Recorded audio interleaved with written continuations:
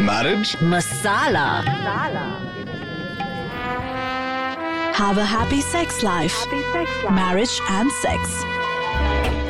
Good morning, doctor. Hey, hi Aditi. How are you? Oh, congratulations. I believe you're getting married soon. Come.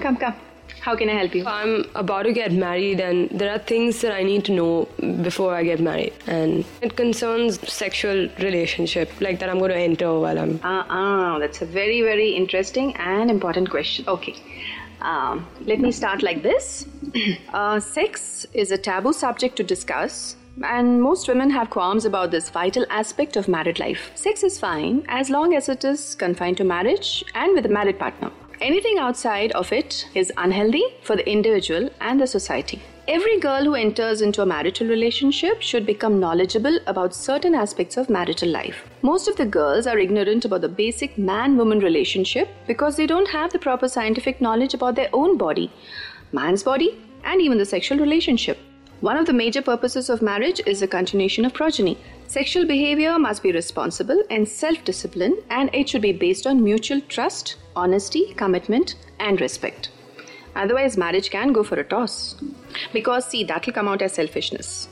Okay, now the various issues which one has to know before marriage includes behavior during courtship, that is, during your engagement period, and problems related to premarital sex, adjustment of your menstrual cycle at the time of marriage, expectation at the time of marriage, and just married period, that is your honeymoon period, human body and sexual relationship, and contraception and use of family planning methods, for example, pills, condoms, copper T, etc., and conception, knowledge about pregnancy and childbirth, myths and misconceptions surrounding sexuality, for example, hymen, white discharge, intercourse, first night expectations, all that stuff.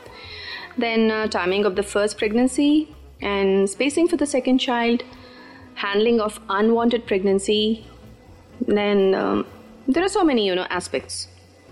Okay, Aditi, now that you're engaged, you are on cloud 9 or the 7th heaven, right? I can see it on your face, your glow and all that. And all your emotions, feelings, daydreaming has been personified and directed towards that most important person in your life, that is your fiancé, your would-be husband.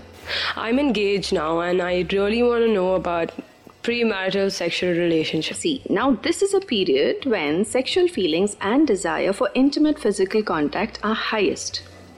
It's very natural. Don't be embarrassed or ashamed. It's very natural. But avoid them, as it may lead to a lot of complications and embarrassments. After engagement, you can give a proper shape to your pent-up sexual feelings and direct them towards that most important person in your life. A desire to be physically close to your fiancé is very natural. Touching, holding hands, taste, etc. are inevitable. A person from a very orthodox background may not like even to touch you before marriage. Some may go as far as kissing, hugging, etc. too.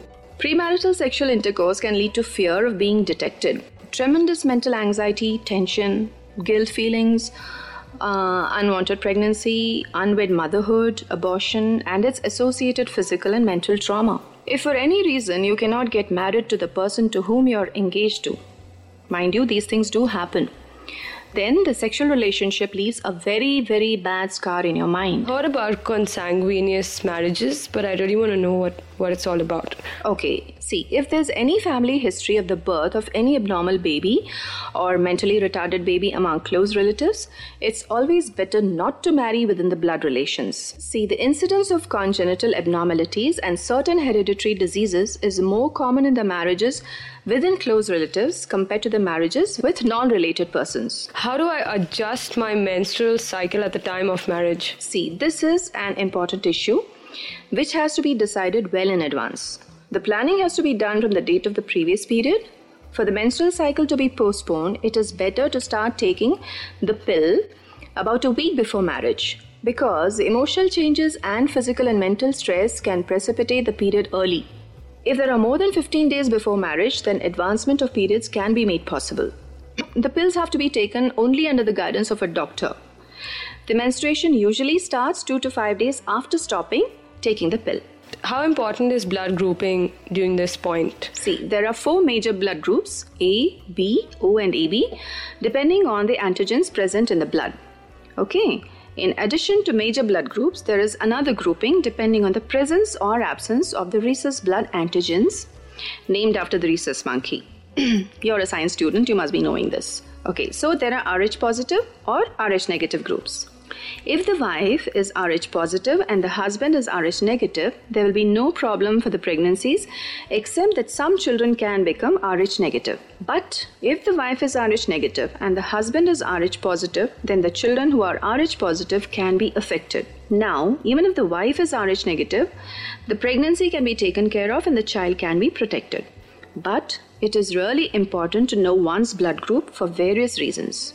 And I also want to know about HIV, like what is the procedure of HIV testing? HIV testing is, by testing HIV of the prospective bridegroom, the spread of HIV or AIDS to innocent bride and later to the children can be prevented.